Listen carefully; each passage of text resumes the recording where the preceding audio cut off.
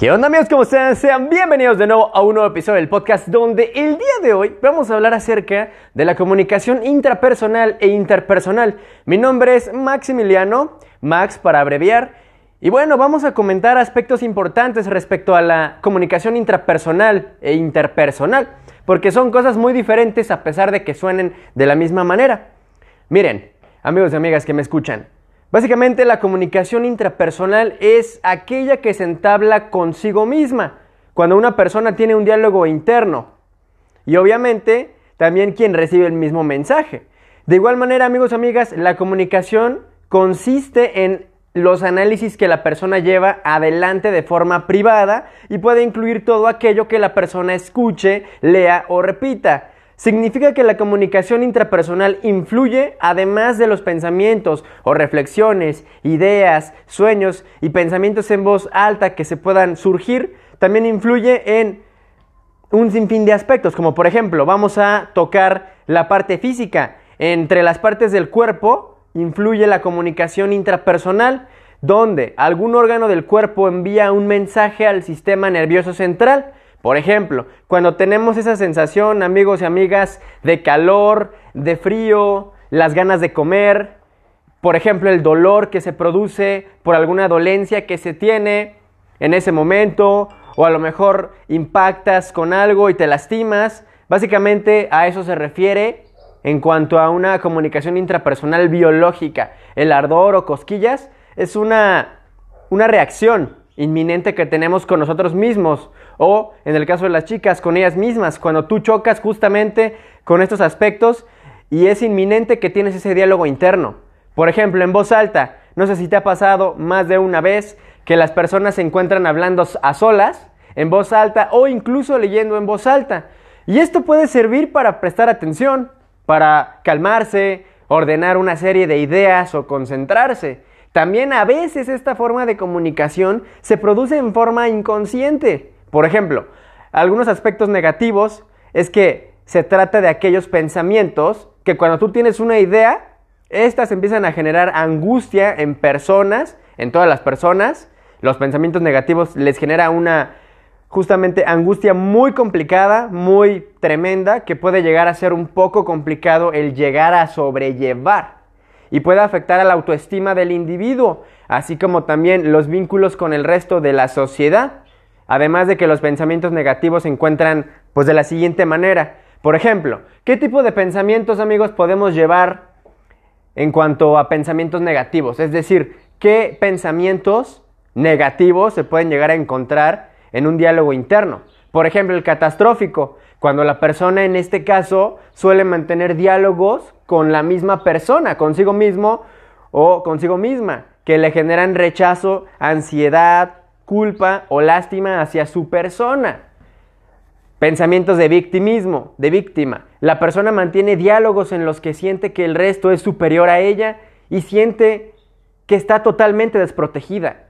Pensamientos irrelevantes también, donde básicamente este pensamiento lo que hace es que la persona no pueda salirse de un círculo vicioso, de un agotamiento y estrés ya evidente que tiene, que además la persona no deja de repetir una y otra vez los objetivos que no alcanzó o cualquier tipo de frustración que le genere, vuelve a repetirlo nuevamente, o en cuanto a irrelevante, también a veces pensamientos que te surgen de la nada, que no tienen coherencia con lo que estás haciendo o lo que estás diciendo y justamente te inundan la mente con pensamientos irrelevantes, con pensamientos incoherentes que no tienen nada que ver. Por ejemplo, autocrítica, cuando la persona se siente inútil y todas las autoevaluaciones que se hace son totalmente negativas, o muchas veces este pensamiento autocrítico se dispara por una crítica de alguna otra persona, o porque a lo mejor tu percepción de lo que te dijeron no fue el más adecuado, o a lo mejor sí fue una intención negativa el comentario que te hizo la otra persona, pero pues tú no te das cuenta y así lo asimilas. Por ejemplo, en este aspecto también hay características indispensables en la comunicación intrapersonal, como por ejemplo que son inevitables. La persona no puede elegir mantener o no este tipo de comunicaciones, puesto que es inconsciente, es unilateral, a diferencia de las comunicaciones bilaterales o multilaterales, donde los roles entre emisores y receptores van cambiando.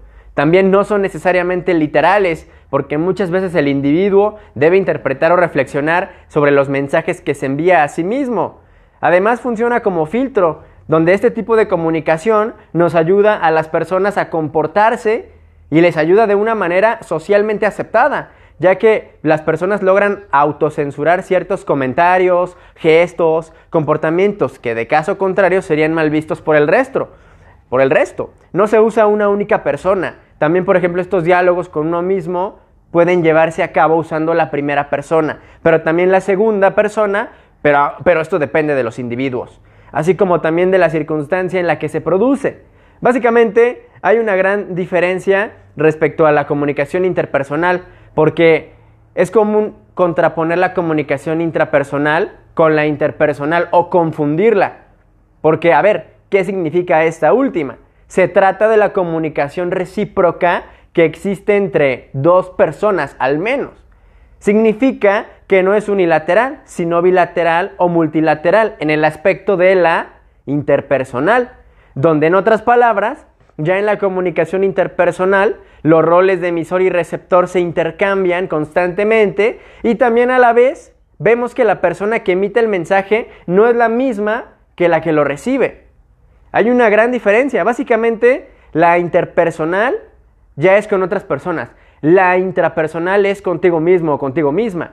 Y además, hay que tener en cuenta esto, que también cuando se habla de interpersonal, se alude a lo verbal. Significa que es protagonizada por el lenguaje. Y está claro que los seres humanos nos distinguimos de los animales o de cualquier otra especie por justamente la capacidad que tenemos de organizar y comunicar nuestra realidad mediante el sistema de signos representados que tenemos, ¿no? Sonora y gráficamente, el lenguaje hablado y escrito respectivamente. Por ejemplo, en la comunicación, amigos y amigas, en la comunicación interpersonal influyen también otros tipos de códigos, como la proxémica, el espacio personal, la pragmática, el contenido contextual, el lenguaje corporal y otras formas de comunicación no verbal, que sin embargo permiten que dos personas compartan ciertos sentidos y significados. Y es que la comunicación no verbal también tiene su lugar, ya que significa que de manera automática o sintomática, sin intencionalidad, expresa una emoción, expresa justamente una respuesta hacia el emisor. Es lo que ocurre durante el, digamos, coqueteo, por ejemplo, por poner un ejemplo muy burdo, por decir. Cuando una persona trata de, digamos, ligar, se diría por acá, o de coquetear, la persona te va a responder y ya tú vas a ver con su lenguaje no verbal si está aceptando o está justamente rechazando ese tipo de proxémica, de acercamiento que tienes, ¿no? Y obviamente todo proceso comunicativo hay que justamente agregar esto. Tiene que haber un emisor, aquel que emite el mensaje, o sea, el que pone en marcha el mecanismo comunicativo, el emisor. El receptor lo que hace es que es aquel que recibe el mensaje transmitido y lo decodifica para rescatar información en su interior. El canal, el medio físico empleado para la transmisión del mensaje. Puede ser el aire, por ejemplo, por el cual viajan las ondas sonoras, y puede ser un papel sobre el cual está impreso el mensaje o muchos otros medios. Básicamente el canal depende, por ejemplo, en medios digitales, los libros, revistas, el periódico, etc. El código, ya que todo mensaje posee un código, significa una clave para comprender y ordenar sus sentidos. El mensaje, en este contexto el mensaje es el contenido de la información, o sea, aquello que se quiere transmitir al receptor, sea lo que sea. Amigos y amigas, en pocas palabras, la diferencia evidente es que la comunicación intrapersonal es un diálogo mental contigo mismo o un diálogo biológico, incluso inconsciente contigo mismo, cuando tienes sensaciones, por ejemplo, de ardor, frío, etc.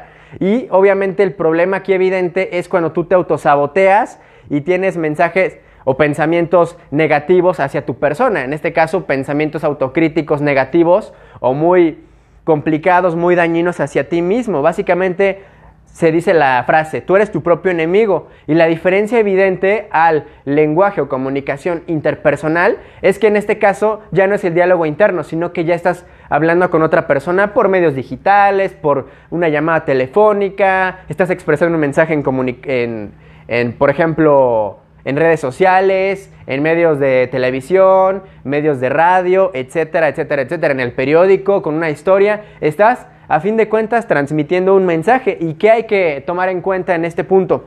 Que básicamente la comunicación intrapersonal, tú tienes la labor de empezar a trabajar esa parte y tú la puedes trabajar obviamente estudiando, desarrollándote, yendo con personas profesionales para que te orienten, entre otras cosas, para evitar ese diálogo interno. Es como la representación social del ángel y el demonio, cuando tú mismo eres tu ángel y tu demonio y sabes que lo que estás haciendo está bien o está mal, es el diálogo interno. Y ya en lo interpersonal es cuando justamente ahí ya también te puede ayudar el estudiar, te puede ayudar el practicar, el aprender, el ir con personas también especializadas, recibir ayuda de otras personas, tener una escucha activa para poder ejercerla de manera adecuada, entre otras cosas. Ya es más un contacto tú a tú, donde ya tú intercambias información con la otra persona. Entonces, amigos, amigas, espero que les haya gustado muchísimo este episodio del podcast. De verdad, les mando bendiciones, buenos deseos y hasta la próxima.